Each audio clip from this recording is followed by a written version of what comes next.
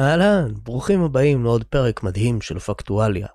רק תזכרו, הפודקאסט הזה משודר לייב ביוטיוב, אז מדי פעם אני קורא תגובות של אנשים לייב, אם אתם תוהים מי זה כל האנשים שאני מדבר איתם, ומדי פעם אני מדבר על מה רואים עכשיו על המסך, כי ביוטיוב רואים דברים על המסך.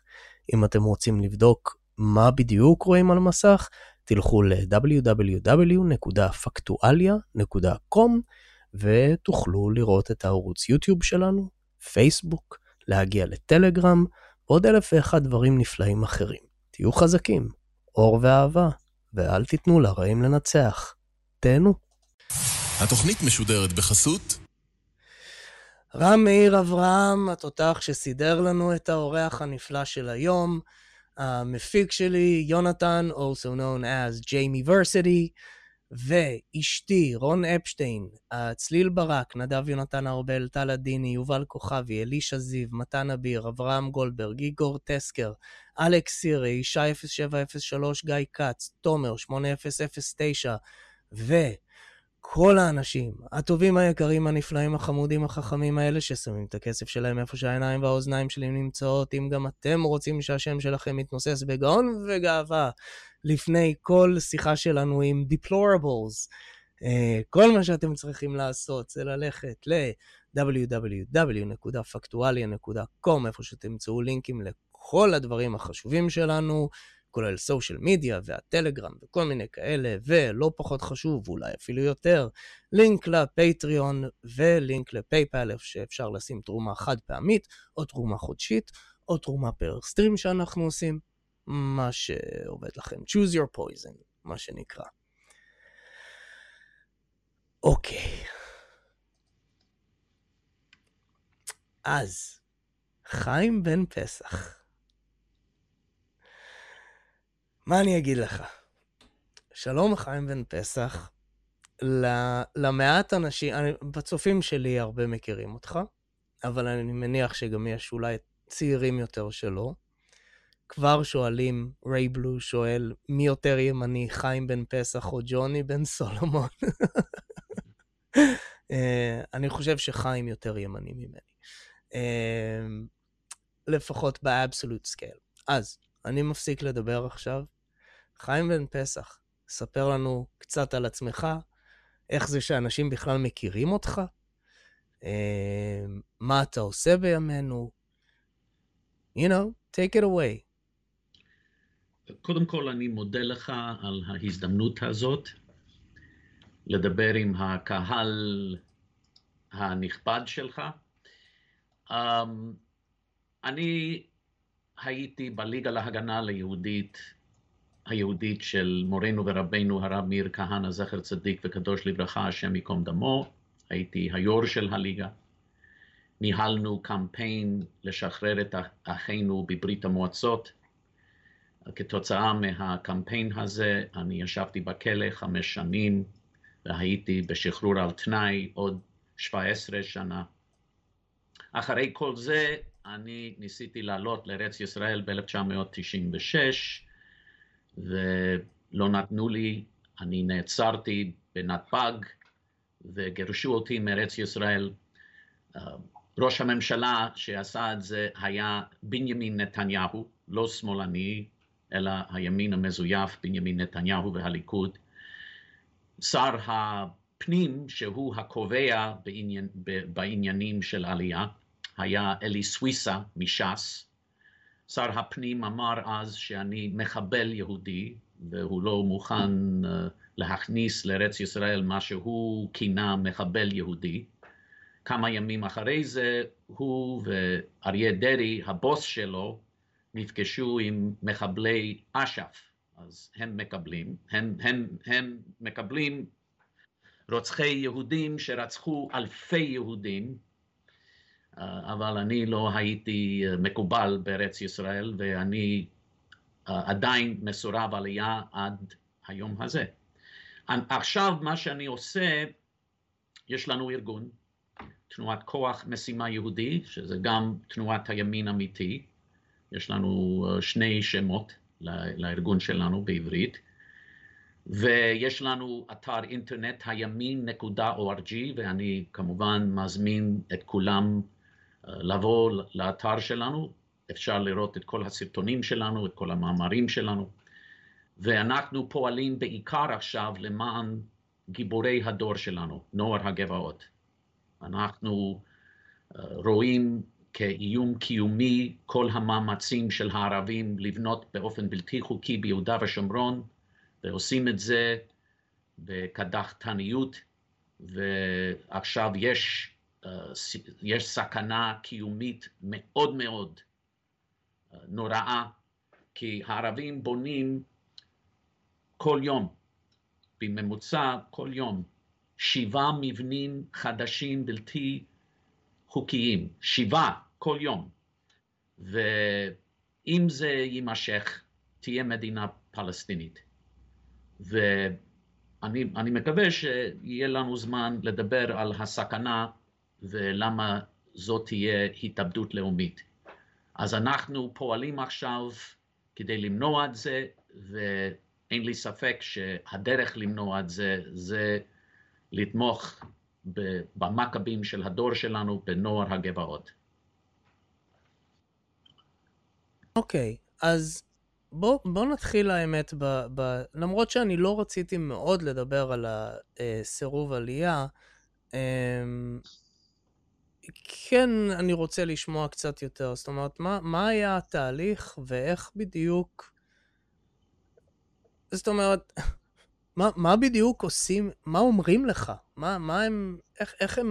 איך הם מגיבים, מה הטענות שהם מעלים, והאם אין לך recourse, זאת אומרת, לבוא ולהגיד, הלו, מישהו, על מה אתם מדברים?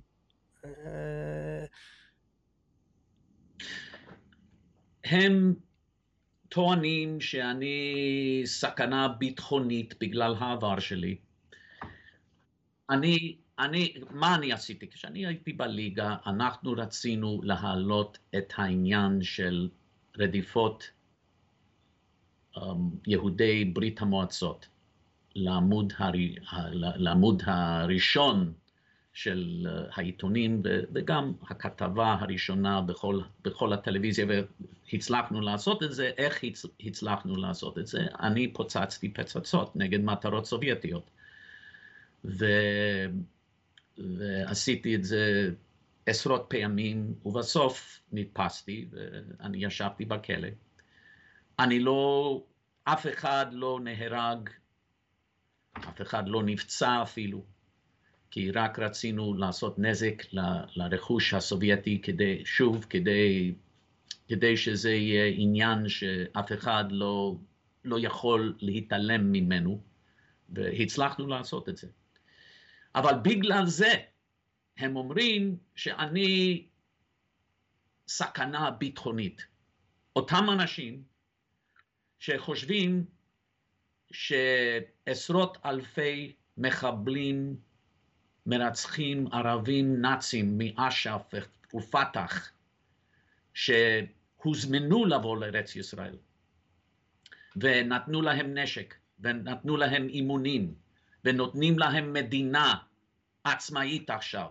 אם אנשים לא מבינים את זה, הם כן מתכוונים לתת להם מדינה עצמאית חס וחלילה, אם לא נעצור אותם.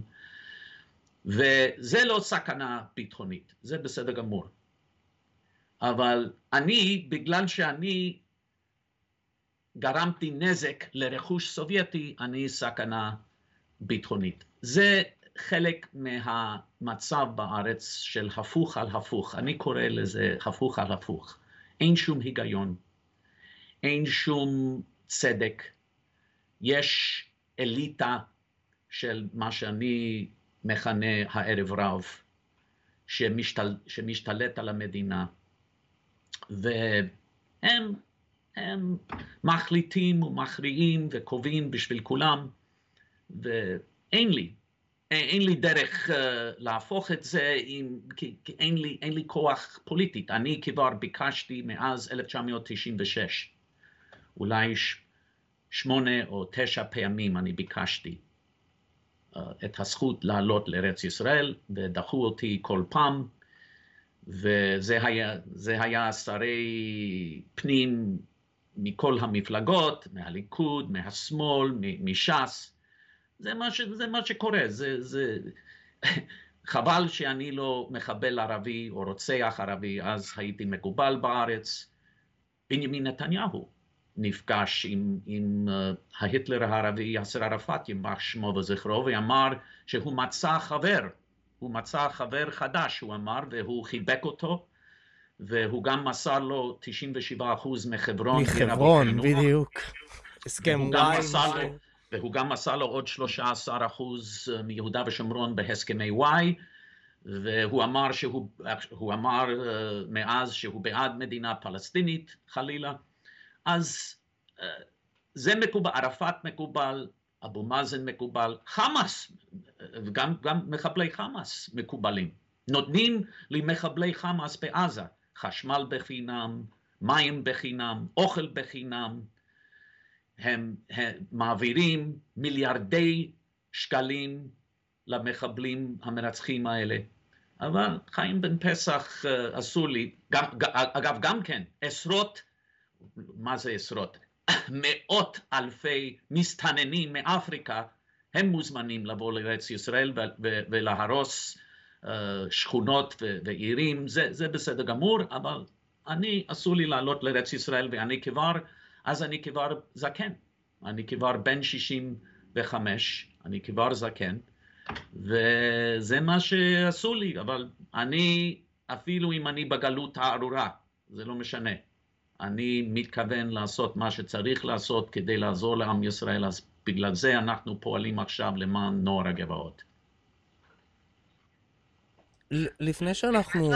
לפני שאנחנו מגיעים לנוער הגבעות, זה סתם מעניין, אז אתה יודע, כשעשיתי את הפוסטר לסרטון, הפוסטר הראשון, אז היה עליו את הסימן, את הלוגו של כהנא, אבל שמתי אותו על רקע כחול, כאילו הדור הבא, איך שאני רואה את זה, כן? הדור הבא של כהנא, במקום על הרקע הצהוב. משהו ואז אתה רושם לי, רק שתדע, זה לא חוקי בישראל, ואז אני אומר, damn, כאילו, אוקיי, אז הורדנו את זה. ומשהו שמעניין אותי, אני לא יודע אם אתה יודע, אני בדקתי, אני לא הצלחתי למצוא. אני יודע שמותר להניף בישראל דגל של נאצים. זה בוודאות. אני יודע שמותר, שיהיה לך ממש צלב קרס והכל, אין שום בעיה. אני ראיתי דגלי חמאס מתנוססים בכפרים ערביים. כשהייתי, בימים הטובים, כשעוד הייתי מסתובב באזורים האלה. זאת אומרת, זה פשוט מרגיש, ואנשים שיזכרו, הימין בגדול, במתכונת כזו או אחרת, מזויף או אמיתי, לא משנה. מי שמזדהה עם הימין בארץ ישראל, היה בשלטון פחות או יותר uninterruptedly, בערך ב-20 שנה האחרונות, פלוס מינוס, כן? בטח ובטח ב10 שנים האחרונות. למה הדיספריטי הזה? זאת אומרת, למה אני יכול להניף דגל חמאס, או את הדגל של המפלגה הנאצית, גרמניה הנאצית, ואני לא יכול להניף את דגל כהנא? או אגב, גם הבנתי שזה לא חוקי להגיד ושוב, אתה יודע, ואני אתאיסט שאומר את זה, אז אני לא יודע, לי זה נראה דווקא שנראה יותר נחמד שאני אומר את זה. אתה יודע, שיעיפו את הר הבית, אני רוצה את בית המקדש שוב. נראה לי יותר נחמד לשים את זה שם. איכשהו, מסתדר לי עם מדינה יהודית יותר טוב. ודברים כאלה, מסתבר שאסור להגיד, אבל מותר לעשות את כל מה שהפוך. איך אתה מסביר את זה? כאילו, איך לשים את זה בקונסטלציה של ימין מול שמאל? יש בכלל ימין בישראל? קיים? לצערי אין. חוץ מנוער הגבעות, אין. אבל לגבי מפלגות או פוליטיקאים או תנועות פוליטיות, אין. ואם היו עושים דבר כזה במדינה של גויים, כולם היו אומרים, זו מדינה אנטישמית. רק ליהודים אסור להתיישב ביהודה ושומרון, רק יהודים אסור לשים סמל, כמו הסמל שאתה שמת, הסמל של תנועת כך, רק במדינה, רק ליהודים אסור, אבל לערבים מותר לעשות כל מה שבא להם, ואפילו אנטישמים, אפילו אויבי היהודים, הם יכולים לעשות מה שבא להם. זו הבעיה, כשיש לנו יהודים עם שנאה עצמית ועם אובססיה לפייס את הגויים. ממש אובססיה. וזה, אגב, זה לא השמאל, אני לא מדבר על השמאל, אני מדבר על ביבי נתניהו. אני זוכר איך הוא התרגש כל פעם שהוא היה פוגש איזה דיקטטור אפריקאי, אנאלפבית, חצי ערום, והוא היה אומר, עכשיו יש לנו יחסים דיפלומטיים עם איזו מפלגה, סליחה, עם איזה מדינה של ג'ונגל, וזה האובססיה של הערב רב, אלה שמשתלטים על המדינה, לפייס את אומות העולם ולהראות שהם חלק מאומות העולם, והם לא רוצים מדינה יהודית אמיתית, הם לא רוצים עם יהודי נפרד, הם רוצים שאנחנו נהיה חלק אוניברסלי מכל הגויים, וזה באמת החלום שלהם, והם אלה שמשתלטים על כל המוסדות של המדינה, גם על הצבא, גם על בג"ץ ובתי המשפט, גם על התשקורת, גם על כל המפלגות, גם על הימין והשמאל, הם משתלטים על הכל. יש קומץ של משפחות, של מיליארדרים, שיש להם את רוב המניות בבורסה בתל אביב. הם משתלטים על הכלכלה בישראל. הם הבעלים של התקשורת בישראל. הם הקובעים בישראל. והם החליטו שהם לא רוצים, לא מסר יהודי, לא אידיאולוגיה יהודית, הם לא רוצים את זה. אז הם מצנזרים ליהודים ונותנים יד חופשית לכל אויבינו בישראל. אז זה הפוך על הפוך. כן, למרות ששווה לציין שאני חושב שזה נכון לגבי כל ההיסטוריה של הציונות, העניין הזה של, וזה קו שהנהיג עוד אפילו הרצל, הרעיון הזה של להיות חלק מאומות העולם, זאת אומרת של להיות לגיטימיים בעיני, נגיד, ה-League of Nations, או יותר מאוחר האום. איפה שזה נהיה לי הרבה יותר מעניין, ואני יודע שאני לוקח את זה שוב לתנועת כך, זה מי שלא יודע במקור, ואני תכף אשאל אותך שאלה שקשורה לזה. כשהרב כהנא הקים את תנועת כך, הוא לקח בעצם את הסמל של הלח"י. כי איך שהוא ראה את זה, הוא בעצם מחיה מחדש את הלח"י, כן? כנגד מה שהוא ראה באותו הזמן ככוחות ההגנה, עדיין הם אלה שכאילו בשלטון, ואנחנו עכשיו ניקח מחדש את הלח"י, ונציגי הלח"י באים אליו ואומרים, לא, אתה לא יכול להשתמש בסמל שלנו. אז זה נראה שאפילו, ואתה יודע, ואי אפשר להגיד, אם יש מישהו בישראל שעדיין אני חושב אפשר לתת לו את הסטמפה של ימין אמיתי, זה אנשים שנלחמו בלח"י, זה כאילו, זה אנחנו, כן? זה אנחנו לפני, אתה יודע, 100 שנה פחות, זה היה האנשים שאנחנו היינו הולכים להילחם איתם. למה אתה חושב, נגיד, אז שמשהו כזה קרה? זאת אומרת, למה אפילו הימין, שכן אפשר לקרוא לו ימין אמיתי יותר, גם הוא דחה, ועדיין דוחה תנועות כמו של כהנא אז, תנועות כמו כך אז, וגם את נוער הגבעות היום. קודם כל, ללא ספק, גם הלח"י וגם האצ"ל היו גיבורים ענקיים, והם שבאמת הקימו את המדינה היהודית. הם שעשו את זה, כי בלעדיהם הבריטים לא היו עוזבים ולא הייתה לנו מדינה. אבל אפילו מתוך הלח"י והאצ"ל היו אנשים שאחר כך השתנו ולא עמדו במבחן. מנחם בגין מסר יותר אדמה לאויבינו בנסיגת סיני מכל ראש ממשלה אחר. מנחם בגין שהבטיח, אני זוכר את הקמפיינים שלו, אוף שואל, הוא היה נשבע, לא לסגת או לוותר אפילו על מילימטר של ארץ ישראל. בסוף הוא מסר את כל סיני למצרים, דבר שהשמאל השמאל התנגד לנסיגה מכל סיני.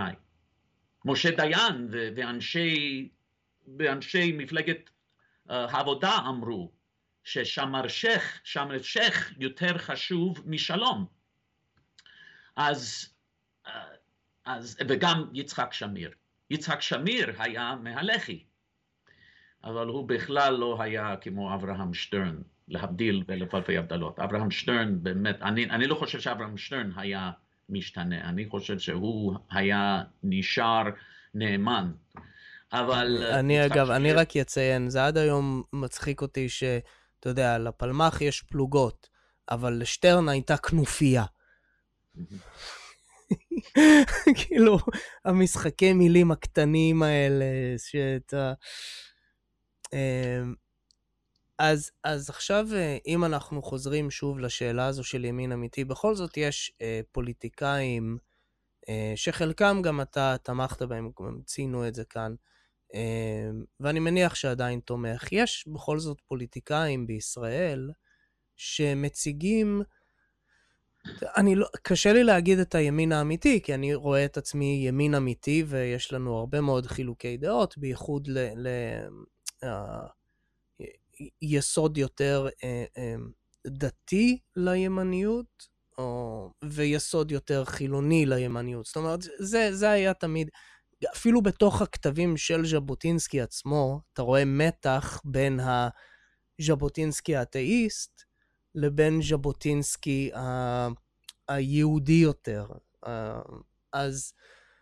אבל בכל זאת יש לנו כן, לצערי רובם חובשי כיפה, אין לי איך להגן על הצד שלי בעניין הזה, אבל זה העובדה. אבל יש לנו אנשים כמו בן גביר, יש לנו אנשים מסוג אולי טיפה שונה, יותר ליברליים, כמו פייגלין. אז המצב לא אבוד לגמרי, או שגם הם בסופו של דבר נגועים באותה מערכת, וזה... The system corrupts you בסופו של דבר. לדעתי ולצערי, אני חושב שאפילו בן גביר למשל. בן גביר אומר עכשיו שהוא לא מסכים עם מה שהרב כהנא אמר, שהוא השתנה, וזה המחיר שהוא שילם כדי להיות חבר כנסת. זאת אומרת, הוא עזב את כל העקרונות כדי לקבל כיסא בכנסת. ובן גביר למשל, בן גביר אומר עכשיו שהוא לא מסכים עם הרב כהנא, כשהרב כהנא אמר שאין דו-קיום עם הערבים. זה, אם היה משהו מרכזי במצע של הרב כהנא, זה שהערבים חושבים שאנחנו גזלנים ואין לנו זכות למדינה, והם רוצים להחליף את ישראל במדינת פלסטין. זה מה שהרב כהנא אמר, ואני חושב שזה ברור שזה אמת.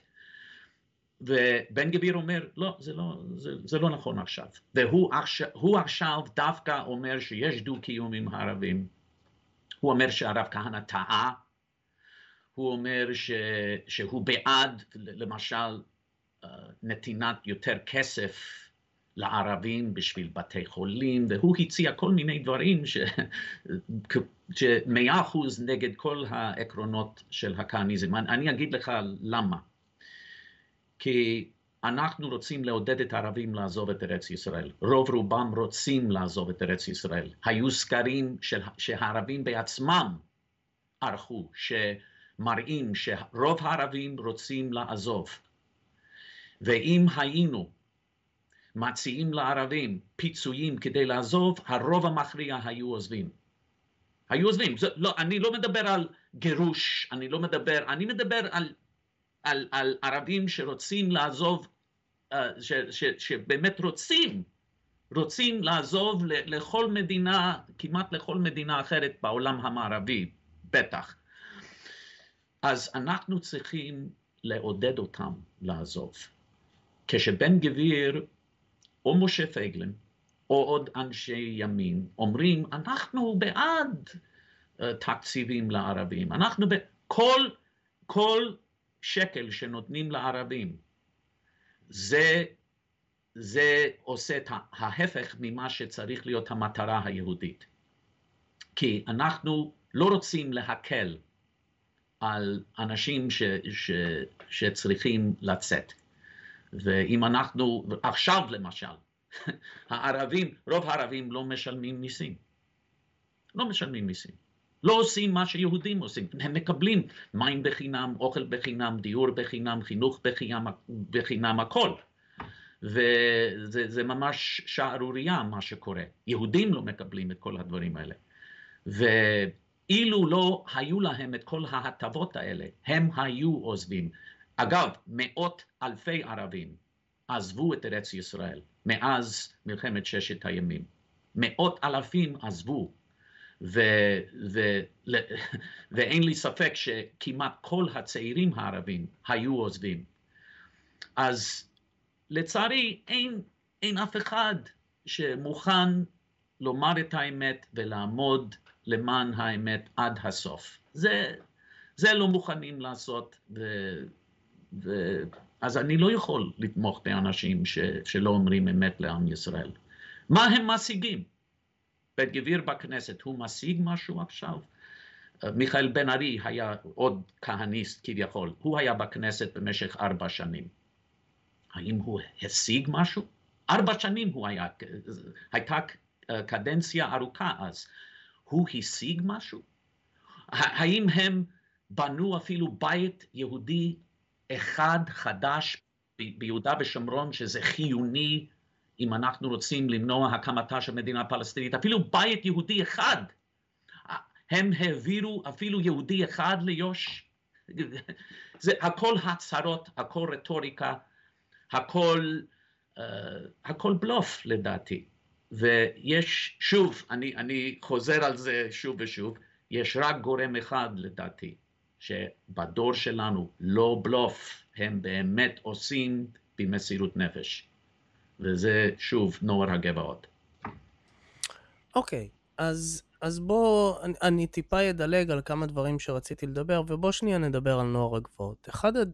לא, אתה יודע מה, אני בכל זאת רוצה שנייה אחת רק לחזור טיפה לזה. אחד הדברים אני גם דיברתי לא מזמן עם דוב אלברטל, שהוא באמת, זה היה פשוט שיחת תענוג, והוא יחזור אליי הפעם כדי לדבר על פמיניזם. אבל אחד הדברים ואגב, אני רק אגיד, לדעתי זה הגיע ממך במקור, ההבנה שלי שהקונפליקט בסופו של דבר הוא לא ביסוד, במהות שלו, הוא הרבה יותר קונפליקט דתי מאשר לאומי. ואם זה באמת המצב, עכשיו, זה לא תמיד היה ככה, כי בכל זאת היה לנו בשנות ה-70, למי שלא זוכר, היה את ה-PFLP, שזה היה רובם ערבים נוצרים.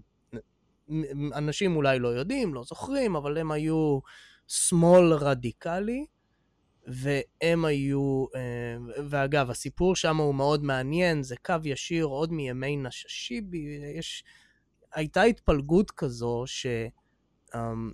שערבים מוסלמים שפעלו נגד ישראל, פעלו ממניעים דתיים, ערבים נוצריים שפעלו נגד ישראל, עשו את זה לפחות לכאורה, ממניעים פוליטיים, אבל זה היה נראה כאילו הם עשו את זה גם כדי אתה יודע, כי הם ידעו בסופו של דבר שאם הם לא ישחקו יפה עם הערבים המוסלמים, הראש שלהם יהיה on a pike מאוד מהר.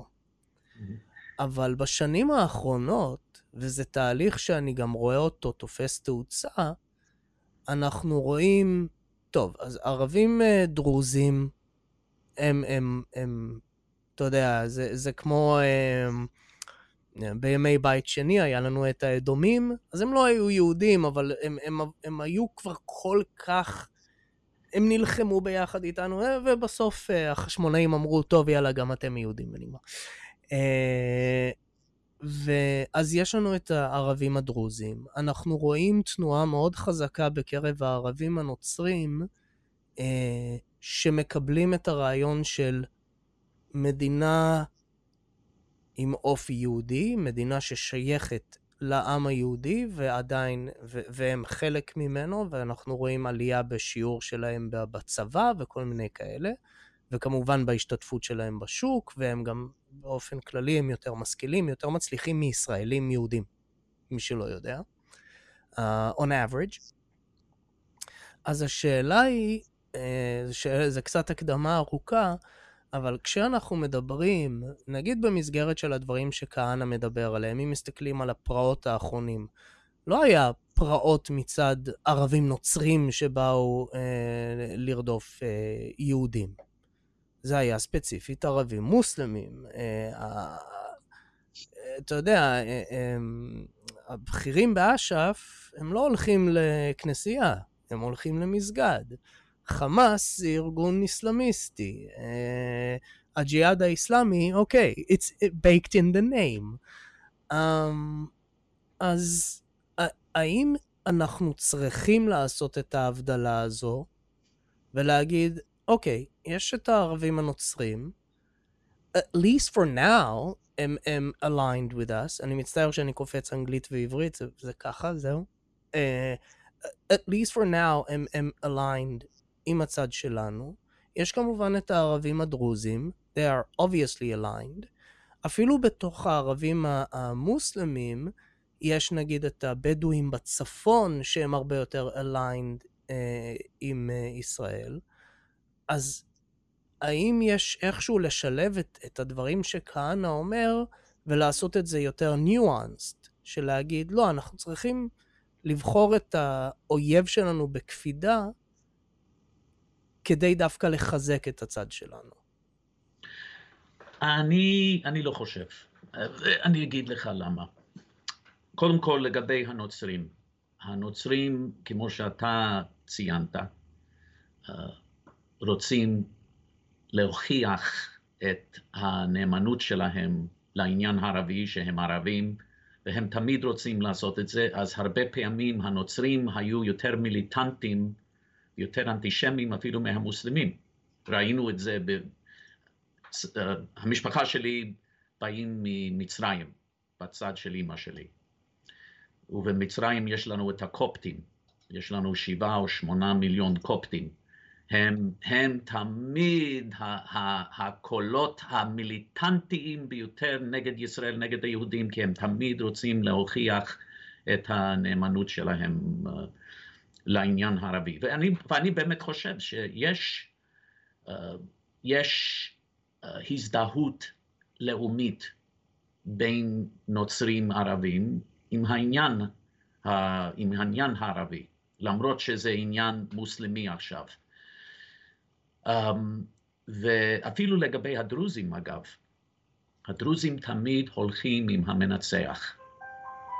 בסוריה הם נאמנים, וגם בלבנון ראינו שהם מאוד מאוד אנטי-יהודים, והם רצחו הרבה חיילי צה"ל בלבנון. וליד ג'ומבלט, כן, אז הם יכולים להיות בכל צד, והדרוזים ברמת הגולן אנחנו רואים שהם גם אנטי-ישראלים. אני חושב שבסוף אי אפשר לסמוך על האנשים האלה, וכשאני אומר לסמוך, אנחנו מדברים על עניין של חיים ומוות פה, אז אני חושב שצריך לעודד אותם לעזוב. אני עדיין חושב ככה, ואני חושב אני מסכים איתך שבעיקר זה קונפליקט דתי, בעיקר. אבל המיעוט, וזה מיעוט קטן של הערבים שהם לא מוסלמים, זה דווקא מיעוט קטן. הרוב המכריע של הערבים הם כן מוסלמים. אפילו בבית לחם למשל, יש רוב גדול של מוסלמים עכשיו. אבל לגבי ערבים בכלל, אני חושב שהם חושבים שאנחנו כובשים אין לנו מקום פה. ואני לא מאמין שהם באמת יהיו בצד שלנו בטווח הארוך. אגב, לגבי המוסלמים, כדאי שנדע שבקוראן ובחדית' יש רק שני סוגי מדינות בעולם. יש דר אל אסלאם, שאלה המדינות המוסלמיות, ויש דר אל חרב, שאלה המדינות הלא מוסלמיות. חרב כמובן זה כמו חרב בעברית, זה מלחמה או חרב. והמוסלמים מצווים לכבוש את כל העולם לאללה. זה ג'יהאד. זה מה שמוחמד, ואני ממליץ שאנשים דווקא תקראו את הקוראן ותראו את זה. וינסטון צ'רצ'יל אמר שהקוראן זה המיין קאמפף של מלחמה. הוא השווה את הקוראן למיין קאמפף, לספרו של אדולף היטלר. אז אם המוסלמים לא מקבלים שארצות הברית היא מדינה לגיטימית, שמדינות כמו אוסטרליה וקנדה והפיליפינים, אפילו שם יש לנו תנועות של מוסלמים שאומרים שצריך לכבוש, אם הם לא מקבלים את המדינות הללו, על אחת כמה וכמה, שהם לעולם לא יקבלו מדינה יהודית כטנטונת באמצע העולם המוסלמי. זה לעולם הם לא יקבלו. אז שלא תהיינה לנו אשליות לגבי העתיד. יש לנו אויב, וזה תמיד יהיה ככה, ואנחנו צריכים להיות מציאותיים. אוקיי. אוקיי. אני ממש מרגיש כאילו אני חזרתי עכשיו 10 שנים אחורה, ואני שומע את הסרטונים שלך מאז. ושוב, מי שלא יודע, בתקופה שג'וניברסיטי היה פעיל, ויש כאן כמה אנשים שעוד צפו בי מאז, אתה היית פעיל, זה באמת, היינו קבוצה כל כך קטנה, וזה ככה, I'm still, כן, אז אגב, ובאמת, אמרתי לך את זה לפני השידור, אבל העבודה שעשית אז, למרות שעדיין יש לנו הרבה חילוקי דעות, העבודה שעשית אז השפיעה מאוד עליי, השפיעה מאוד על הרבה מאוד אנשים, השפיעה על השיח. זאת אומרת, you had a profound effect על הימין, אוקיי, לא יודע אם לקרוא לעצמי ימין אמיתי, אני לא אוהב את זה, זה מפחיד אותי להגיד ימין אמיתי ולא, אבל היה profound effect על אנשים כמוני לפחות, בחשיבה הפוליטית, או ההבנה הפוליטית. טוב, that aside. נוער הגבעות. אז, אתה יודע, בוא תתאר לנו קודם כל מה זה. כי יש נרטיב מאוד ברור. אם אני אראה עכשיו חדשות בישראל, אני יודע בדיוק מי זה נוער הגבעות, הם חמאסניקים. פשוט עם כיפה. זה פחות או יותר הציור, או לחילופין סטלנים שמסתובבים בהרים, או יש כל מיני קריקטורות כאלה. אז תסביר לנו מי אלה בכלל נוער הגבעות, לפני של מה הם רוצים להשיג ואיך. מי אלה? מה הם? מאיפה הם באו? למה הם שם? אוקיי. קודם כל לגבי הקריקטורות, גם אמרו דברים דומים על האצ"ל והלח"י. אחד לאחד אותו הדבר.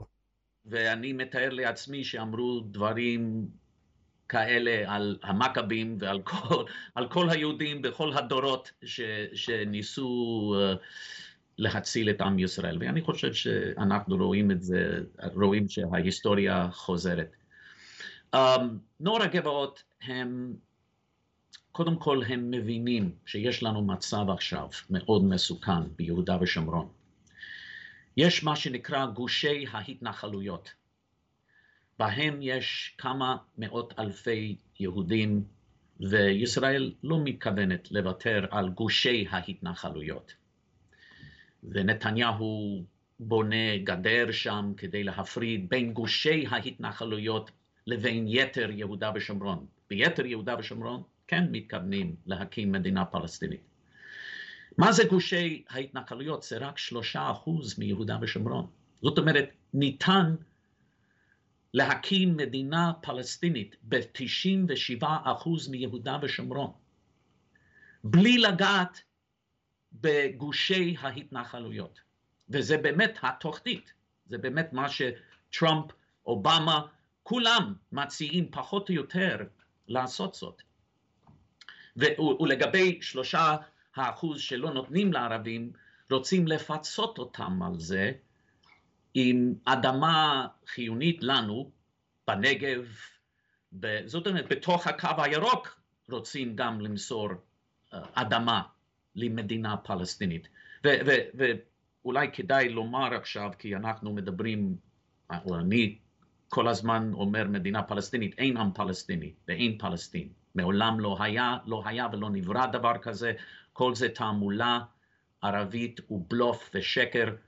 ואני זוכר, אני בן 65, אז אני זוכר כשאני הייתי צעיר, הערבים בעצמם אמרו, אין עם פלסטיני ואין פלסטין.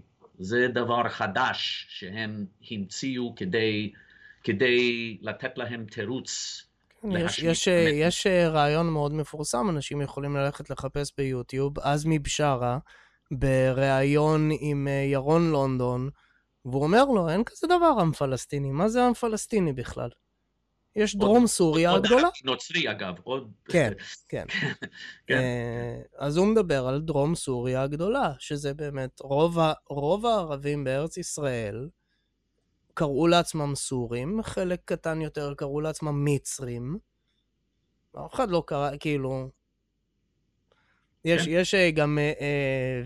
אחד הקטעים הכי מצחיקים זה יש את גלווי כאן בבריטניה, והוא נתן איזשהו נאום מאוד גדול בפני הטרוריסטים של אש"ף, לפני כמה שנים שהוא בא לשם לביקור, כמובן שהוא הוכנס בכבוד רב לתוך שטחי מדינת ישראל בלי שום בעיה, זה לא משנה. והוא שם אומר, כן, הוא אומר... כשהוא בא ודיבר עם איזשהו זקן באחד מהכפרים שם, הוא אמר, We are not Palestinians, we are Arabs. ועכשיו אני אומר, אוקיי, תודה. Thanks for that. כאילו, thanks for making a point. אבל אוקיי, סליחה שהפרעתי. תמשיך, כן. לא, כן, 100%. אז יש לנו סיטואציה שבה אפשר להקים מדינה כזאת ב-97%, ואם המתנחלים יישארו רק ב3% שלהם, תקום מדינה פלסטינית. ללא ספק זה דבר שיקרה. כל העולם דורש את זה. אפילו השמאל הישראלי כמובן דורש את זה, והאליטות שבאמת משתלטות על מדינת ישראל, הם רוצים את זה. אז זה משהו שיקרה, וזה יהיה בלתי אפשרי לעצור את זה אפילו. אז נוער הגבעות החליטו שהם לא מוכנים להישאר בגושי ההתנחלויות, שהם רוצים לתפוס גבעות אסטרטגיות בכל רחבי יהודה ושומרון, כדי להקים יישובים חדשים, כדי לומר שאנחנו פה ואנחנו לא מקבלים שאסור ליהודי להתיישב בארצו, בלב ליבה של ארצו. אז הם תפסו כבר עשרות גבעות, ויש כמה מאות יהודים גיבורים שהתנאים שלהם שם, אני בקשר איתם יום יום, אלה תנאים שקשה להאמין שאנשים גרים ככה או חיים ככה בעידן שלנו, ללא חשמל, ללא מים, עם ילדים, עם תינוקות, עם נשים, עם בוץ לפעמים על הברכיים, כי אין כבישים ברוב המקומות. וכשיורד גשם שם, יש להם בוץ על הברכיים לפעמים, ונשים צריכות ללכת בגשם על הברכיים. והקור והרוחות, וזה באמת קר בגבעות האלה, והקור ועם הגשם, ואפילו השמיכות שלהם רטובות בערב, כי בגלל הגשם והקור, זה נס שהם שורדים אפילו בתנאים שלה, וכמובן הם גרים במצב מאוד מסוכן, יש ממש מיליוני ערבים שם שרוצים לשחוט אותם חלילה. אז הגיבורים האלה עשו את זה. למה זה כל כך חשוב? כמה מאות יהודים הם בגבעות, אז מה? כי אי אפשר ליצור מדינה פלסטינית ברצף טריטוריאלי עם הגבעות הללו. הגבעות הללו מונות הקמתה של מדינה פלסטינית ברצף טריטוריאלי. ובגלל זה הדבר הראשון שדורשים מישראל, כל פעם שיש מתן ומתן, הדבר הראשון שדורשים, האיחוד האירופי, האו"ם, האמריקאים, הערבים, הליגה הערבית, אש"ף, אבו מאזן, כל אלה, הדבר הראשון זה להסיר את הגבעות הללו. אומרים שזה המכשול לשלום, זה המכשול למדינה פלסטינית, והם צודקים, זה כן מכשול, כי אם הם יישארו שם, לא תהיה מדינה פלסטינית. אז הקרב שלהם, המאבק שלהם, זה התקווה שלנו, למנוע את האסון הזה. עכשיו, אחד הבעיות שאני חושב שיהיה לרוב הצופים שלי, וגם לי, זה כשאנחנו רואים את התמונות, אתה יודע,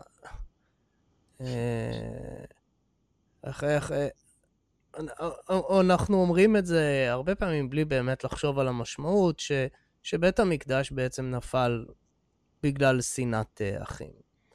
והתמונות הקשות ביותר, בייחוד עכשיו, אחרי שהיה לנו שבועיים מאוד מאוד קשים של לא מעט חיילים שנהרגו, לצערנו, פשוט סתם, אבל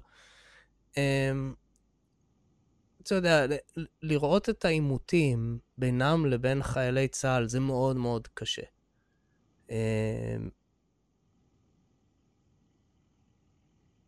הטקטיקה הזו בסופו של דבר מרחיקה את הלגיטימיות שלהם מרוב אזרחי ישראל. האם אין שום דרך מסביב לזה? קודם כל, בכל המקרים האלה, כמעט כל המקרים האלה, הם מתגוננים, הם לא התוקפים. החיילים או המג"בניקים או השוטרים באים כדי להרוס להם את הבתים, כדי לעצור אותם. למה? כי זה פשע, יהודי שרוצה לגור בארץ ישראל זה פשע ביהודה ושומרון, ברוב יהודה ושומרון. ערבים יכולים לבנות עשרות אלפי מבנים בלתי חוקיים בעליל, ואף אחד לא נוגע בהם. במימון ה-EU. כן, נכון. וגם במימון הרבה יהודים, כמו ג'ורג' סורוס, הרבה יהודים תומכים בהם ונותנים להם המון כסף. אז יהודים לא יכולים לעשות את זה. אז יש רק מדיניות אנטישמית, זו מדיניות אנטישמית, כשרק מגרשים יהודים, כשרק עוצרים יהודים. כשרק אומרים ליהודים שאסור להתיישב, זה אנטישמיות. רק כי הם יהודים, הם לא יכולים לעשות מה שערבים שרוצים להשמיד אותנו יכולים לעשות בכל מקום. לעלות להר הבית. אז כן, נכון. אז מה קורה? מה קורה בדרך כלל זה לא חיילים, אבל לפעמים חיילים ושוטרים ומג"בניקים, הם באים והם תוקפים אותם, כשהם לא עושים כלום, פסיביים, תוקפים אותם באלימות ברוטלית, תוקפים ילדים, תוקפים נשים, ואנחנו יכולים לתעד את זה, ועשינו את זה, וזה ממש היום ונורא. אז בדרך כלל, מה שרואים, אני יודע שהתשקורת יש להם אג'נדה, וכמו שהיה, אגב, בדיוק אותו דבר שאומרים על נוער הגבעות, זה בדיוק גם מה שאמרו על הלח"י והאצ"ל וכל גיבורי העם שלנו בכל הדורות. ולפעמים זה היה אמת. המכבים כן הרגו את המתייוונים. זו עובדה. אם הם לא היו מנהלים מלחמה נגד המתייוונים, לא היה עם יהודי היום. אז לפעמים אין ברירה, אבל לגבי נוער הגבעות הם הקורבנות של האלימות. ולפעמים כמה מהם מנסים להתגונן כשתוקפים את הנשים שלהם, הילדים שלהם. לפעמים זה קורה, ומיד כשזה קורה, זה בתקשורת, זה סיפור בתקשורת. עם ישראל חייב להתעורר. האנשים האלה הם המגן שלנו, הם באמת המגן שלנו. הם התקווה שלנו. אם הם לא היו שם, מיד הערבים היו תופסים את כל הגבעות הללו. ואם הם תופסים את הגבעות הללו, תהיה מדינה פלסטינית, נקודה. וצריך להבין מה זה מדינה פלסטינית. מה ההשלכות של מדינה פלסטינית. כל מדינת ישראל הייתה כמו סתרות. כל מדינת ישראל. לא היה אפילו עיר או עיירה או שכונה אחת בטוחה בישראל. נתב"ג, אפילו נתב"ג, הם היו קילומטר מנתב"ג לפי תוכנית טראמפ. ותוכנית טראמפ, כולם אומרים, כולם אוהבים טראמפ עכשיו, כולם סוגדים לטראמפ, אבל התוכנית שלו זה תוכנית, עוד דוגמה של הטירוף בדור שלנו, כי תוכנית טראמפ זו תוכנית התאבדותית. כל מדינה פלסטינית זה התאבדות לאומית. ושוב, מה אפשר לקרות? אם נוער הגבעות מנצחים בשטח, אם הם יכולים ליצור יישובים שם ולמנוע רצף טריטוריאלי לערבים, אנחנו נעצור הקמתה של מדינה פלסטינית, וזה יציל אותנו מאסון איום ונורא. אם הם לא יהיו שם, אם הם לא ינצחו שם, אוי ואבוי לנו, אוי ואבוי לכולנו. כי אז שוב, מה שקורה בסתרות, זה יקרה כל יום בכל המדינה. וזה כמובן יוביל להתמוטטות של הכלכלה הישראלית ושל החברה הישראלית, וזה כמובן יהיה סכנה, באמת סכנה קיומית. אוקיי, אגב, זה נשמע מוזר שאני משתעל הרבה, אני קוביד פוזיטיב, תוסיפו אותי לסטטיסטיקה. גם היה לי, זה נורא. היה לי את הגל הראשון, ועכשיו חטפתי עוד פעם, ממש, מאוד הרגיז אותי האומריקון הזה, כאילו, I've been through it, למה עכשיו עוד פעם? אבל עכשיו אני בקושי, אין לי סימפטומים באמת, רק קצת שיעול, אני לא משנה, אני לא אדבר על זה. אז עכשיו, מה שכן אפיין בכל זאת, זה היה תקופה מאוד מוזרה.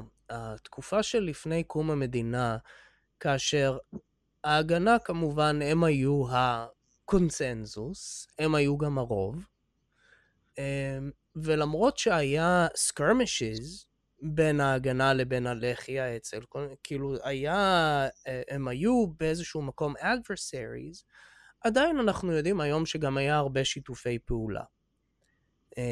ובסופו של דבר הכלה של לוחמי לח"י בתוך מה שלימים הפך לצה"ל עם קום המדינה. אז מה שאני בעצם שואל זה, האם יש לנו איך כן לייצר, אלא אם אולי אתה יודע ויש כזה ואני לא יודע, כן בסופו של דבר, כאילו אין בעיה, אוקיי, לפחות נגיד, אתה יודע, on the surface שיהיו adversaries, אבל לפחות מתחת לפני השטח, שיש שיתוף פעולה איתם. בדיוק מהסיבה שאתה מציין, כדי... אני אגב לא רואה, רק אני אגיד לך, אני מבחינתי, אני לא מדבר אפילו על ביטחון, אני אומר, יש, אתה יודע, מכל ארץ ישראל, אם יש חלק אחד שהוא באמת יהודי, באמת, זה יהודה ושומרון. כאילו, אתה יודע, כל הכבוד לתל אביב ולחיפה ולכל מיני כאלה, זה לא שזה לא, אבל זה קצת פחות. אתה יודע, שם למטה זה היה פלישתים, ורוב הזה היו כנענים, ויהודים בתכלס התחילו באזור ההר, ומי שקורא את התנ"ך, את התורה, הכל זה אזורים כאלה, הכל זה המקומות האלה באזור ההר. אז אני אומר, כאילו, מינימום, אם אתה חושב שאתה ציוני, אם הרעיון של הציונות זה שהיהודים יחזרו לאדמה ההיסטורית שלהם, אין יותר אדמה היסטורית של העם היהודי מאשר יהודה ושומרון. אני פשוט אומר, אתה יודע, אם אתה קורא לעצמך ציוני, אתה רוצה לממש את החלום הציוני, זה איפה שיהודים צריכים להיות. הרבה יותר מאשר בתל אביב, או בנתניה, או קיסריה, או מה שלא יהיה, כן? אבל זה עניין אחר. אבל שוב השאלה שלי כאן יותר עכשיו לגבי אז הטקטיקה ברורה. פשוט שיהיה נוכחות. אוקיי, we got that. והטקטיקה הזו היא איתנו עוד מימי לוינגר. הרעיון היה מאוד פשוט. יהיה לנו נוכחות שם. קבע, לא קבע, לא משנה. יהיה לנו נוכחות שם. אבל השאלה אם אפשר כבר להפוך את זה יותר, מה האסטרטגיה שמדינת ישראל יכולה להגיע אליה, צריכה להגיע אליה, כדי לשתף איתם פעולה? לפחות מתחת לפני השטח, כמו שהיה בין ההגנה לבין הלח"י.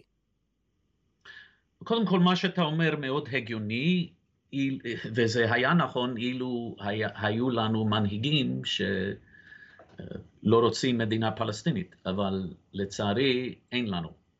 המנהיגים שלנו חושבים שזה לא מציאותי להחזיק ביהודה ושומרון. הם רוצים למסור את זה לערבים. אם זה בנט, אם זה נתניהו, זה לא משנה. זה הקונסנזוס באליטות. בעם זה לא נכון. אני חושב שרוב העם נגד מדינה פלסטינית. אבל בין המנהיגים הם חושבים שאי אפשר שיהיו לנו עוד 2 מיליון ערבים, או כל המספרים שהערבים ממציאים ביהודה ושומרון. אי אפשר שזה יהיה חלק ממדינת ישראל, והם באמת רוצים ליצור מדינה פלסטינית. הם באמת חושבים שכשהזמן יגיע, אין ברירה, זה המציאות. הבעיה היא כמובן שזאת תהיה קטסטרופה, והם לא צודקים, ושוב, המנהיגים בעבר כן חשבו שאסור ליצור דבר כזה. בעבר, גולדה מאיר למשל, אמרה שיהודי שמוכן לסגת לגבולות 67 חייב להיות בוגד. זה מה שהיא אמרה. אבא אבן, שהיה שמאלני, הוא היה יותר מדי שמאלני בשביל מפלגת עבודה, הם דחו אותו כי הוא היה יותר מדי שמאלני, והוא אמר שגבולות 67 הם גבולות אושוויץ, גבולות שואה. ואבא אבן, אז מי צודק? מי הצודקים? אבא אבן, גולדה מאיר, כל המנהיגים האלה, או המנהיגים של היום? המנהיגים כמו גולדה מאיר ואבא אבן הם הצודקים, הם צדקו. ללא ספק שזאת תהיה התאבדות. אז קשה מאוד שיהיה שיתוף פעולה במצב כזה, כי הם פשוט נגד כל הרעיון, הם נגד כל מה שמנסים לעשות. ואגב, אפילו לגבי הלח"י והאצ"ל, הייתה תקופה קצרה של שיתוף פעולה, זה נכון. אבל ברוב הזמן היה דברים כמו הסזון, כשהמנהיגים של הסוכנות היהודית וההגנה אמרו מפורשות שצריך להלשין ולמסור את גיבורי האצ"ל והלח"י לבריטים. וכולם ידעו מה הבריטים עושים כשעושים עם אנשים. ועשו את זה, כאילו. כן, נכון, נכון. ומסרו, למשל, מסרו את אברהם שטרן. כן. בדיוק. וראינו באלטלנה איזה שיתוף פעולה הם רצו. מנחם בגין באמת האמין, כי הוא היה באלטלנה, והוא האמין שנוכל להילחם ביחד והכל יהיה בסדר, אבל רצחו בדם קר 16 גיבורי האצ"ל שהיו ניצולי שואה, רצחו אותם אחרי שהיה הסכם. מה אנשי האצ"ל רצו לעשות באלטלנה? הם רצו להעביר לישראל נשק חיוני באמצע מלחמת השחרור. עם הנשק הזה היה אפשר לשחרר את ירושלים, היה כל כך הרבה נשק באונייה הזאת. ובמקום זאת הם, בן גוריון ויצחק רבין, רצו לרצוח את מנחם בגין, וכן רצחו 16 יהודים באלטלנה. אז יש לנו היסטוריה מאוד מאוד עצובה לגבי דברים כאלה. לצערי, הצד השני, כי בשבילי יש היהודים בישראל ויש הישראלים. יש שני עמים בישראל, שתי מדינות לשני עמים, אני חושב שיש שני עמים בישראל. יש היהודים בישראל שאוהבים את הארץ ונאמנים לארץ ישראל, ובאמת רוצים מדינה יהודית וערכים יהודים. ויש ישראלים בצפון תל אביב, ברמת אביב, יהודים בתקשורת, בבג"ץ, הם חושבים שזה סיוט אם תהיה מדינה יהודית עם ערכים יהודים. הם חושבים שאנחנו צריכים לעשות מה שהאיחוד האירופי והאמריקאים והאו"ם אומרים לנו לעשות. אין ברירה. ואם זה לא ילך, רוב היהודים האלה עשירים, הם יכולים לצאת ולעבור ללונדון או לניו יורק או לפריז או לכל מקום, לוס אנג'לס או כל מקום אחר. בשבילם זה לא יהיה נורא אם זה לא ילך. אבל הם לא מוכנים שתהיה מדינה יהודית אמיתית. וזו הבעיה. אז יש באמת עכשיו מאבק על יהודה ושומרון, בין אידיאליסטים, חלוצים, אמיצים, מאוד משכילים אגב, מאוד משכילים. נוער הגבעות הם אנשים מאוד מאוד אינטליגנטים, יצירתיים, ממש אנשים גאונים אפילו. חבל שהעם לא רואה איך הם כותבים, איך הם מדברים, כי הם, אפילו בני 18-19, הם מדברים כמו הפרופסורים הגדולים ביותר באוניברסיטאות. יש להם ידע ויש להם השכלה ויש להם אינטליגנציה, והם במאבק נגד ההחלטה לעזוב ולהזניח את ארצנו. ואין ספק שזה מה שהמנהיגים רוצים לעשות. רואים את זה בשטח. בשטח רואים שהם לא נוגעים בשום דבר, באף דבר שהערבים עושים שם, כדי לכבוש את השטח. רק כשיהודי רוצה לבנות עוד בית, מיד הורסים. זה כל כך ברור באיזה צד הם נוקטים. זה כל כך ברור.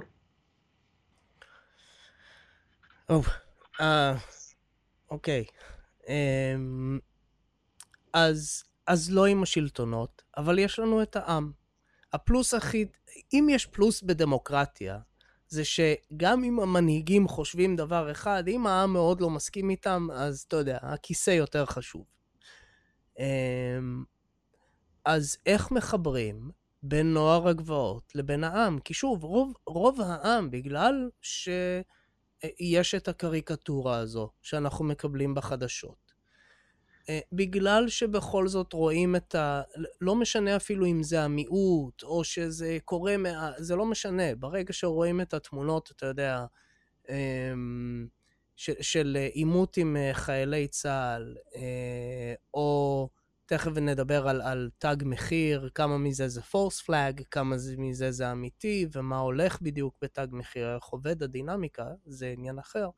אבל רואים נגיד דברים כאלה, רואים התקפות על מה שלפחות אנשים, כשעושים את הפריימינג של הסיפור, אז אומרים, משפחה תמימה שלא עשתה כלום, אתה יודע, כל מיני כאלה. ופשוט יש בסופו של דבר תדמית שלילית. מעבר לזה, שרוב הקהל שלי זה קהל שהוא מאוד מאוד חילוני, בין אם זה אתאיסטים או אגנוסטים או מה שזה לא יהיה. זאת אומרת, רואים את עצמם כיהודים מאוד ברמה לאומית, אבל לא יהודים בבחינה רבנית כלשהי.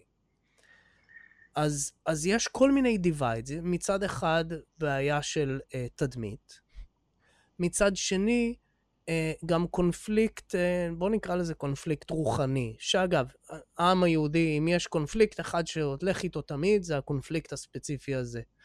יש משפט יפה של שלום עליכם, שאומר, בשטטל, רק שתי אנשים לקחו את אלוהים ברצינות, האתאיסט והרבי. ואנשים מפחדים ממדינת הלכה. והתחושה היא, כן, אבל האנשים האלה, אם הם יעלו לשלטון, הם רוצים כאן, אתה יודע, מדינת הלכה. אז איך בכל זאת אנחנו מגשרים על הפערים שבתוך העם, עזוב את השלטון עכשיו, את האליטות, איך אנחנו מביאים אותם לתוך הקונסנזוס, ובעצם מגדילים את החשיפה שלהם לחברה הישראלית, לציבור הישראלי. לקהל שלי, עזוב את הרוב, הקהל שלי. איך אנחנו, חוץ מזה שמביאים אנשים כמוך, אבל איך אנחנו בעצם עושים את זה? מה אמורה להיות הדינמיקה שתביא את זה שהם יהפכו להיות חלק מהקונסנזוס, ולא, אתה יודע, איזה כזה נספח איזוטרי שחושדים בו באופן מיידי? באמת, שאלות מצוינות. לפני חצי שנה, אפילו המחנה הדתי הלאומי, רוב רובם היו או נגד או אדיש לפחות כלפי נוער הגבעות. חשבו שהם קנאים, קיצונים וכו' וכו'. אז אפילו במחנה הדתי הלאומי, והרבנים שם, לא הרבנים שם, ויש רבנים של הממסד שם, ויש ממסד שם, חלק מהממסד שם, הם לא היו בעד. משהו השתנה בחצי השנה האחרונה. הרבנים נפגשו עם נוער הגבעות, והם ראו איזה אידיאליסטים, איזה אנשים מאוד מציאותיים, איזה אנשים מאוד חכמים, וגם איזו סכנה יש לנו שם. ועכשיו במחנה הדתי הלאומי לפחות, שזה אני חושב כמו 50% מהעם במדינת ישראל, משהו כזה, אני חושב שהם משהו כמו 20% מהעם עכשיו. במחנה הדתי הלאומי יש שיפור עצום בחצי השנה האחרונה. אנחנו רוצים להרחיב את זה עכשיו. יש כבר הצהרות של הרבנים הגדולים ביותר במחנה הדתי הלאומי שחייבים לתמוך בנוער הגבעות. אבל עכשיו אנחנו רוצים להגיע דווקא לאנשים כמו בקהל שלך. אנחנו רוצים להגיע לאנשים האלה. אנחנו לא חייבים להסכים בכל נושא. לא כשיש מצב חירום, כשיש עניין של חיים ומוות, כשיש סכנה קיומית, לא מסכימים בכל דבר. כמובן שאני הייתי רוצה שכולם יהיו שומרי מצוות. זה החלום שלי, כן, זה מה שאני כן רוצה. אבל בואו נתווכח על זה אחרי שנציל את ארץ ישראל מאסון, ממדינה פלסטינית, מגבולות 67. בואו נדבר על זה אחרי שנמנע מצב שבו כל מדינת ישראל תהיה כמו סדרות.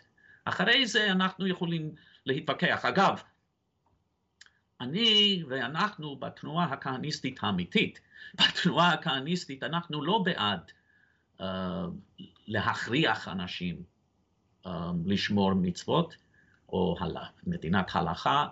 אנחנו רוצים רק דבר אחד לגבי דת. אנחנו רוצים שבמערכת החינוך כל ילד ידע לפחות מה זו תורה, מה זה תנ"ך.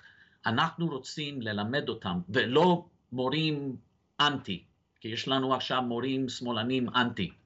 אנחנו רוצים שכל ילד, כמו שכל ילד צריך לדעת מתמטיקה, וצריך לדעת מחשבים, וצריך לדעת כל מיני נושאים חיוניים אחרים, כל יהודי חייב לדעת מה המורשת שלו, מה הדת שלו, ובואו ניתן לילדים בעצמם להחליט אחרי שהם קיבלו את החינוך. אנחנו רק רוצים חינוך יהודי. זה הדבר היחיד שאנחנו דורשים. אני חושב שבסוף הרוב המכריע כן ירצו לקבל את היהדות, אבל אם אני טועה, אני טועה. אנחנו צריכים לתת לילדים בעצמם להחליט. טוב, אני רק אגיד לך זה ככה כמאמר כזה. האמונה הפרטית שלי היא אתה יודע, ליהדות היה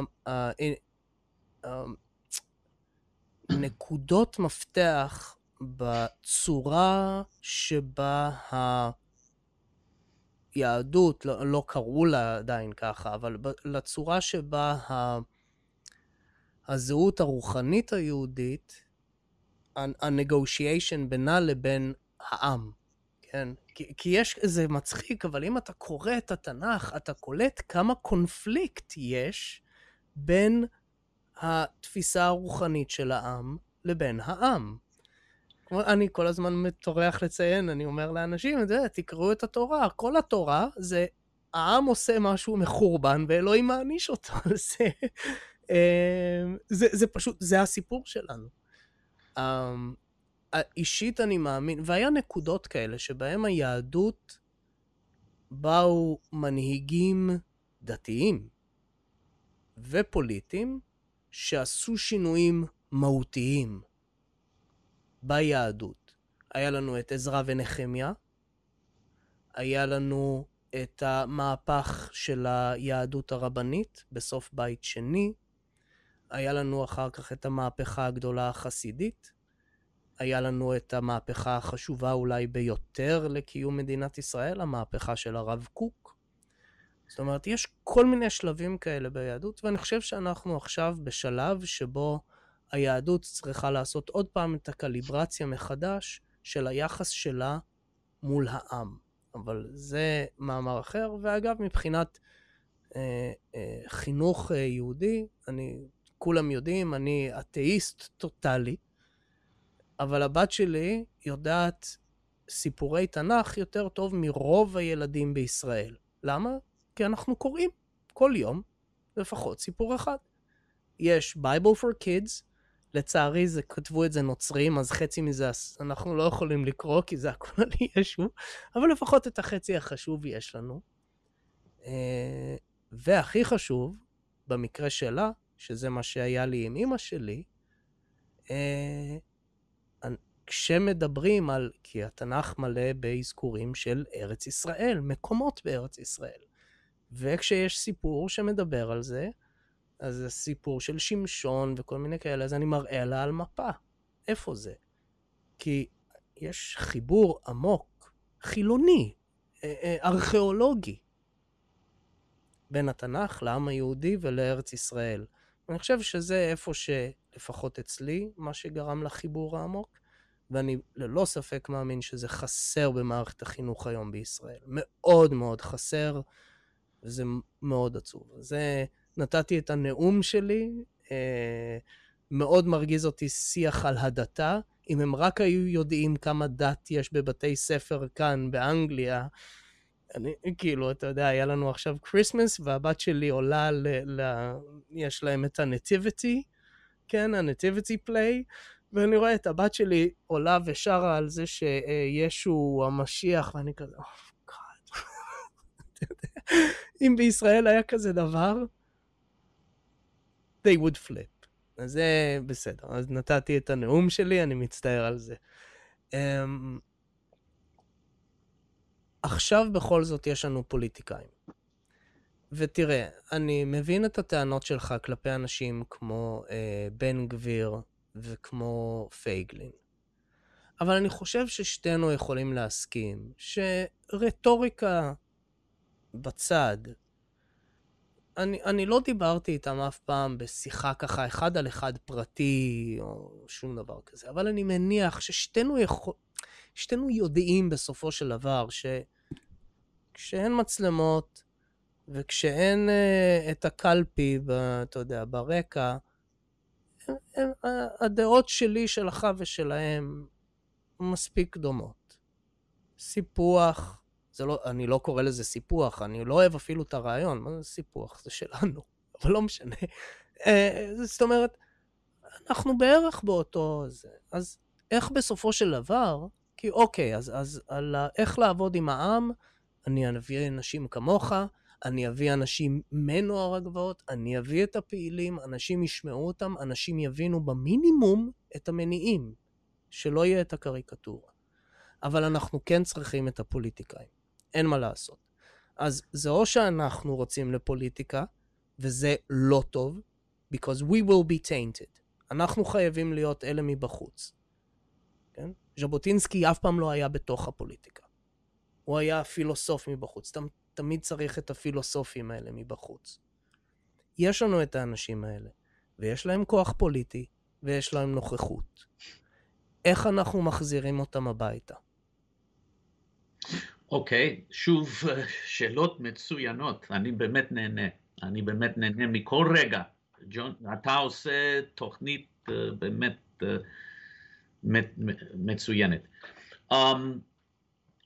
קודם כל, אני רוצה להבהיר לגבי בן גביר, פייגלין, כל הפוליטיקאים האלה, אנחנו רוצים אותם, גם, אפילו אם יש לי חילוקי דעות איתם, יש לי, אבל אנחנו צריכים אותם, והם כן תומכים בנוער הגבעות, ואני חושב שהם יכולים להיות יותר אפקטיביים, אבל נשים את זה בצד כרגע. אנחנו רוצים את התמיכה שלהם,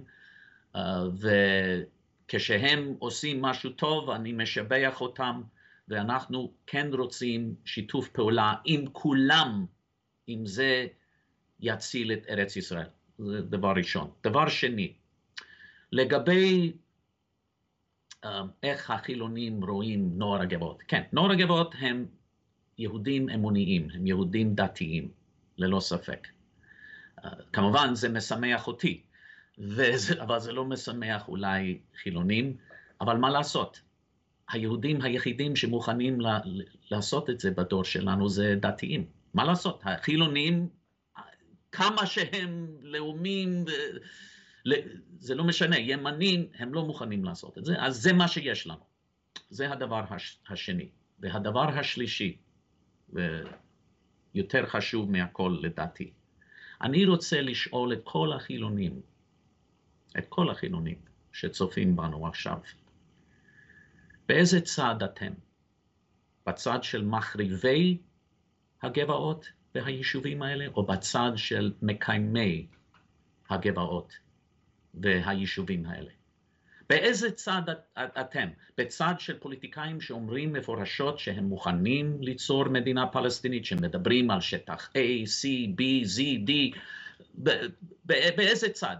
או בצד של אנשים שאומרים שיש לערבים כבר פי 600 מהאדמה שיש לנו, יש להם 21 מדינות, ברוב המקרים מדינות גדולות, ויש לנו רק מדינה קטנטונת אחת, ואסור לנו אפילו לחשוב על ויתורים בלב ליבה של ארצנו. זה אסור לנו. אנחנו נהיה בגבולות של רק 10 קילומטרים אם תקום מדינה פלסטינית. מי חושב שאפשר להגן על המדינה, שהמדינה יכול לשרוד בגבולות של 10 קילומטרים? זה פשוט טירוף דעת. אז עם מי אתם? עם מי אתם? עם אלה שמנסים לעצור את זה? אפילו אם אתם לא אוהבים את הפיות והכיפות וכל מה שיש שם. אם אתם עם הפטריוטים, האידיאליסטים, האמיצים, שרוצים לעצור את זה, ושאוהבים את כל עם ישראל, חילונים, דתיים, אוהבים את כולם. אתם בצד שלהם, או אתם בצד של המחריבים, המגרשים, ואלה שרוצים שניסוג? זוהי השאלה. וזה כל יהודי חייב להחליט. כי הדבר הגרוע ביותר זה אדישות. אנחנו חייבים להחליט. ואני לא מצפה מחילונים שהם יעברו לגבעות. אני לא מצפה את זה. התנאים האלה, אני לא חושב שחילונים מוכנים לחיות בתנאים כאלה. אבל אני כן מצפה מכל יהודי נאמן לתמוך באלה שכן עושים את זה, לתמוך בחלוצים שמגינים על כל העם. Oh man, you're like a preacher, you know? אוקיי. אגב, זה מעניין איך העולם מתהפך, שאם אנחנו חוזרים לראשית ימי הציונות, אז זה היה דווקא האתאיסטים והחילונים, הם לא היו, האמת שלא היו הרבה מאוד אתאיסטים, חוץ מהאליטה, אבל בוא נגיד, רובם היו סופר חילונים, הם אלה שבאו להקים את המדינה, ודווקא הדתיים ככה התנגדו לה, עד שבא כבודו הרב קוק ותיקן את הבעיה הקטנה הזו שהייתה להם שם. ואגב, אתה יודע, קצת... יש אגב בעיה, אתה יודע, סתם, זה משהו מעניין. אני מרגיש שיש קצת התרחקות מצד נוער הגבעות, אבל באופן כללי, נגיד חרדלים וכאלה, יש התרחקות מסוימת מהדברים שהרב קוק מדבר עליהם. אנחנו כאילו עברנו לאיזושהי פאזה אחרת, זה כאילו הרב קוק הוא כבר פסה. וכמובן הרב קוק, הרי אחד הדברים הכי גדולים שהוא עשה זה לחבר את החילונים עם הדתיים למשימה אחת, ועשה את זה בצורה מדהימה. האם אתה מרגיש כמוני שיש איזושהי היחלשות של הדברים שאמר הרב קוק? אני חושב שזה קרה בערך באזור הנסיגה מעזה, זו התחושה שלי, אולי אני טועה. אני יודע שאנחנו טיפה נוגעים עכשיו בדברים איזוטריים, אבל בכל זאת, אולי שווה קצת לגעת בזה. אני חושב שתמיד בין אנשים, יש אנשים שתומכים במה שהרב קוק אמר, ויש אנשים שתומכים פחות, במעבר הזמן. אני חושב שתמיד יש דברים כאלה, ויש אנשים שדווקא הרבה יותר ימנים ממה שהרב קוק הציע אז. זה גם דבר מאוד בולט אצל הרבה בני נוער דתיים חילוניים, דתיים לאומיים, אגב, לא רק הרב קוק, הגאון מווילנה, כן, חובבי ציון. הוא אמר לתלמידים שלו שהם חייבים לעלות לארץ, והוא אמר להם, כי כשיהיו 600,000 יהודים בארץ ישראל, תקום מדינה יהודי. זה מה שהוא אמר. אנשים צריכים להבין שמדובר באיזה שנה-שנתיים קצת לפני שהציונות החילונית הייתה. נכון, כמו 200 שנה לפני. משהו כזה, כן. נכון, והוא אמר, כמו שהיו 600,000 יהודים, או יהודים בגיל מסוים וכולי, כשיצאנו ממצרים, צריך להיות 600,000 יהודים בארץ ישראל, כדי שהמדינה היהודית תקום. ב-1948 היו 600,000 יהודים והמדינה הוקמה. אז רק הערה קטנה בין, אגב, אני הייתי אוהב לדבר, כי אתה יהודי טוב, ואני הייתי אוהב לדבר איתך על האתאיזם שלך פעם, אבל זה לא הנושא שלנו עכשיו, כי זה נושא שיקח הרבה, אבל אני חושב שגם... אנחנו נעשה את זה.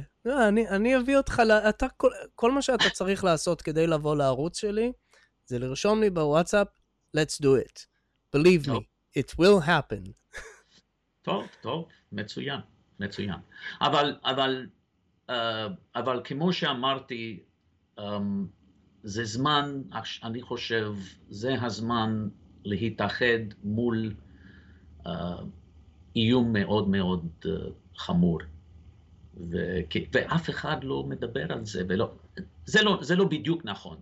יש מאמרים, יש אלופים לשעבר שמדברים על זה ומזהירים שמדינה פלסטינית כן תקום וחייבים לעשות משהו. יש אנשים שמזהירים, אבל רוב העם אני לא חושב שרוב העם מבין כמה זה דחוף. אני לא חושב. ושוב, אנחנו נלחמים, אני חושב שזה ברור שאנחנו נלחמים נגד הסיכויים פה, כי כמה מאות נערי גבעות מול מיליארדי דולרים של האיחוד האירופי, האום, אפילו ארגונים אמריקאים, מיליארדרים אמריקאים כמו ג'ורג' סורוס, זה באמת נגד הסיכויים.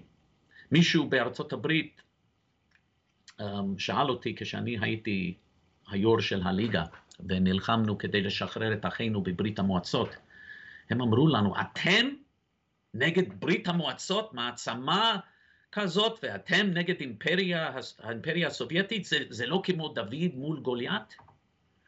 זה כן היה כמו דוד מול גוליית, ונוער הגבעות זה דוד מול גוליית. אבל אני אמרתי בריאיון שאם אני זוכר נכון, זה לא יצא כל כך רע לדוד כשהיה העימות הזה. אז אל תחשבו כשמשהו נגד הסיכויים שזה בלתי אפשרי. כל רגע שאנחנו חיים, אני חושב שזה נס. כל רגע שמדינת ישראל קיימת, אני חושב שזה נס. אני חושב שזה באמת נגד הסיכויים. אוקיי.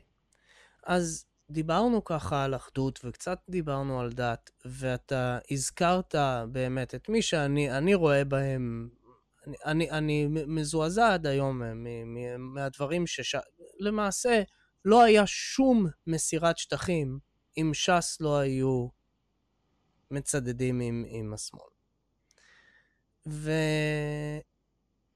והחרדים במדינת ישראל, אולי פחות, אולי עכשיו זה לאט לאט משתנה, אבל לאט מדי. יש לנו עדיין בעיה, קודם כל כמובן שיש את האלה הבאמת קיצוניים שהם ממש נגד הקיום של מדינת ישראל לחלוטין, אבל עדיין יש לנו בעיה של שילוב של החרדים בתוך המשחק הזה שאנחנו משחקים למעשה מול העולם, מול כל העולם. מה אנחנו עושים איתם? איך אנחנו מביאים אותם on board? זאת אומרת, זה כי אתה יודע, שתינו יודעים, וזה נורא, זה עצוב לי להגיד, אבל זה נכון. זה לא במקרה שנוער הגבעות הם דתיים, והם אלה שהם פעילים עכשיו. כשאתה פועל בשם אלוהים, יש לך הרבה יותר כוח.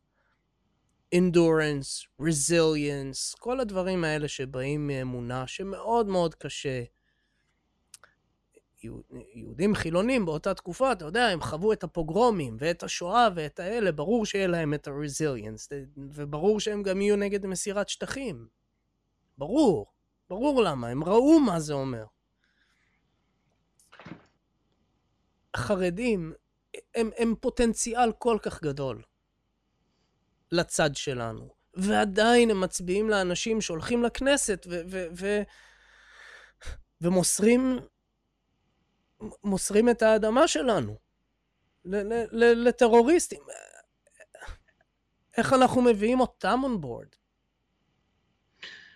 זה באמת אתגר לא פשוט, אבל אנחנו מנסים ללכת לעם עצמו, זאת אומרת החרדים, לא הפוליטיקאים החרדים, כי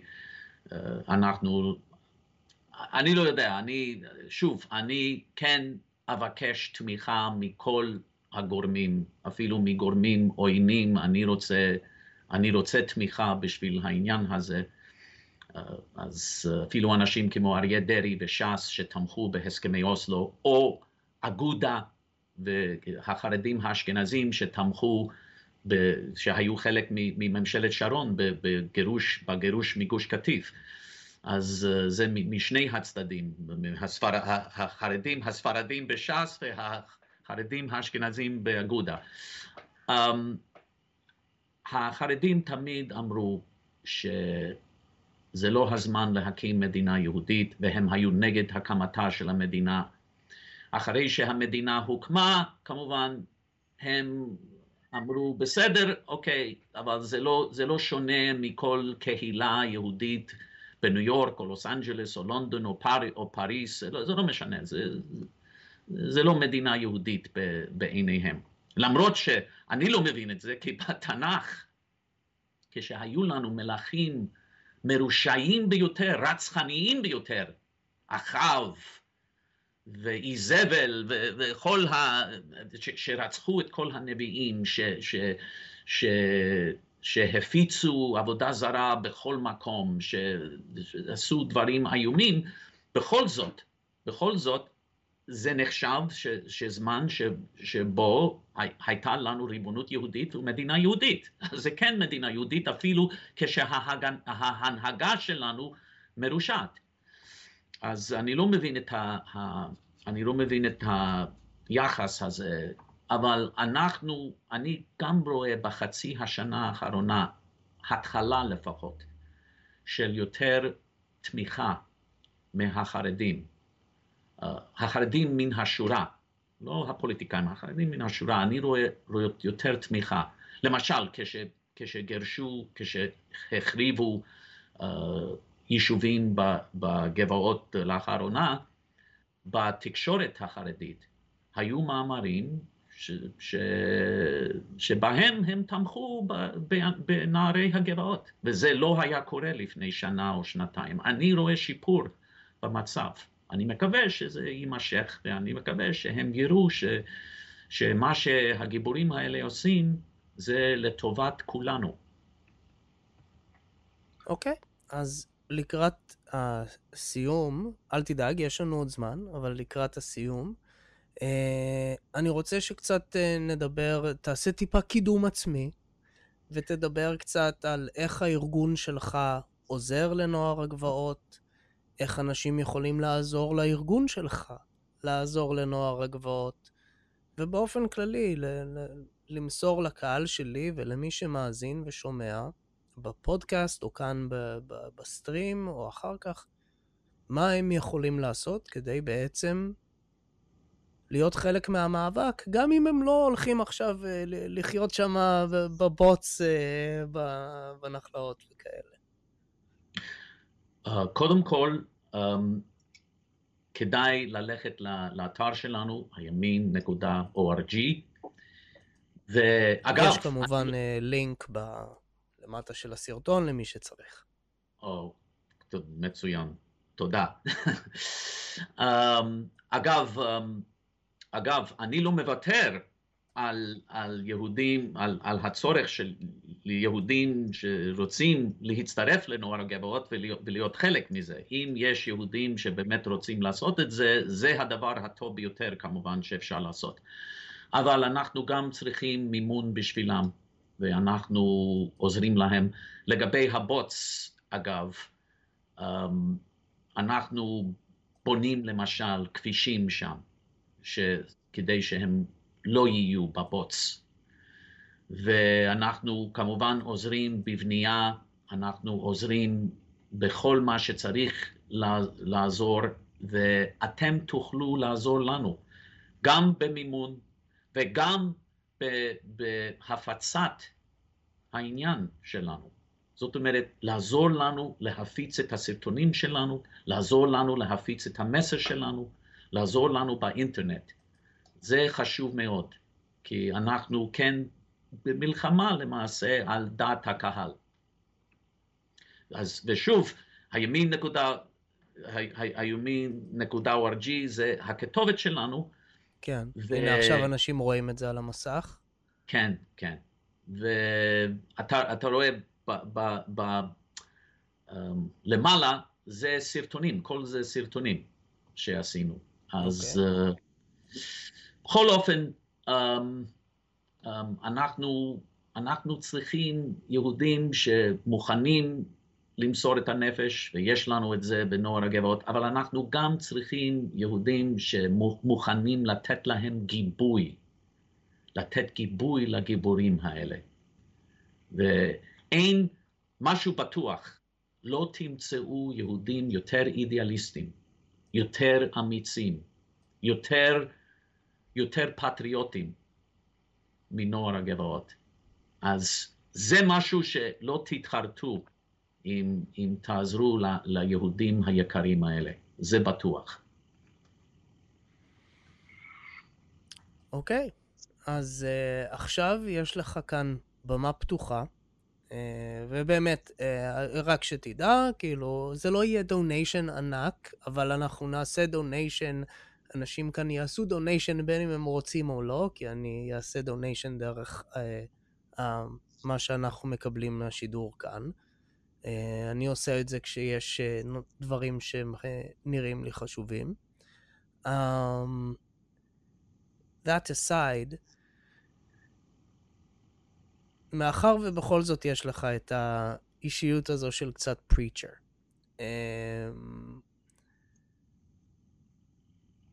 תן את הפפטוק שלך למאזינים שלי, כמו שהייתי רואה אותך פעם בסרטונים ביוטיוב. תן את הפפטוק שלך לעתיד של העם היהודי בארץ ישראל. איך אתה רואה אותו? הסיכונים, הדברים הטובים, הדברים הרעים. בוא תאחד אותנו למלחמה. אבל הפפטוק שלי זה פפטוק עם אמונה. לא, זה בסדר, שוב. Go away, take it away. אתה יודע, אנשים מקשיבים לי מפיץ אתאיזם. הם יוכלו לסבול טיפה מישהו שמפיץ את הצד ההפוך. אני חושב שהם יצליחו לספוג את זה. מצוין. איפה יש עם שגורש מאדמתו וכמעט הושמד לגמרי על ידי רומא, ו2000 שנה אחרי זה חוזר לארצו, והנביאים אמרו לנו שזה יקרה. כל זה בנבואה, אנחנו רואים את הכל בימינו, אנחנו רואים את כל הניסים. אז המסר שלי זה שיש לנו לפעמים תקופות קשות, יש לנו אתגרים לא פשוטים, אבל בסוף הטובים כן ינצחו. הקדוש ברוך הוא והנביאים, הם הבטיחו לנו שאנחנו כן ננצח בסוף. אני זוכר כשהייתי ילד במלחמת ששת הימים, כל היהודים באמריקה באמת חילונים, והם חשבו שזה יהיה סוף של המדינה היהודית. הם היו משוכנעים שישראל לא יכולה לשרוד, כי כל השגרירים הערבים אמרו באום שהם מתכוונים להשמיד את המדינה היהודית. הם אמרו באום הם אמרו שהם מתכוונים לסיים את מלאכתו של היטלר, שהם מתכוונים לזרוק את היהודים לים, ממש.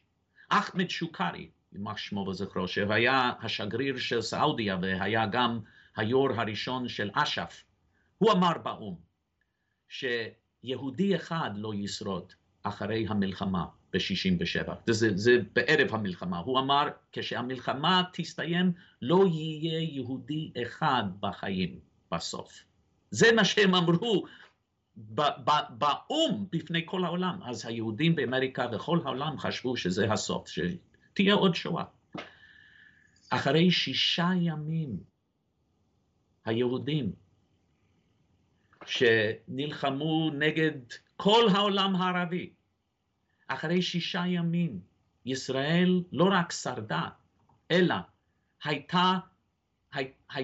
היו ליהודים פי 4 ממה שהיה להם לפני 6 ימים, לפני המלחמה. פי 4.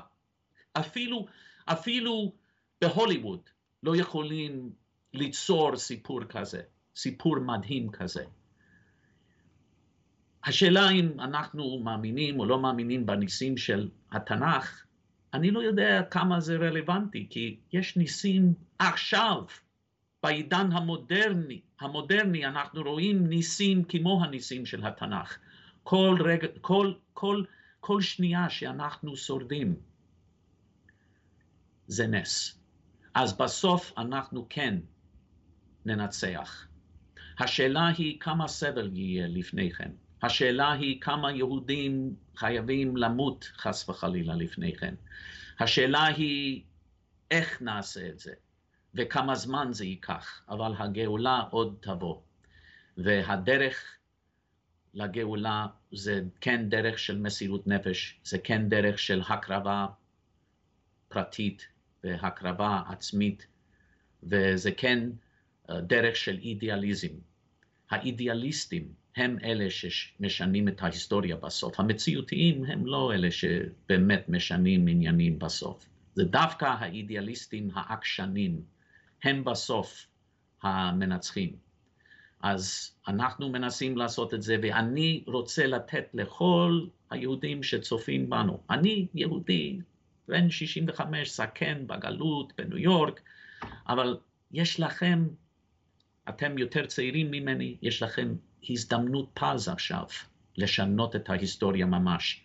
כי אם נעזור לנוער הגבעות, אנחנו נשנה את ההיסטוריה, אנחנו נציל את עם ישראל.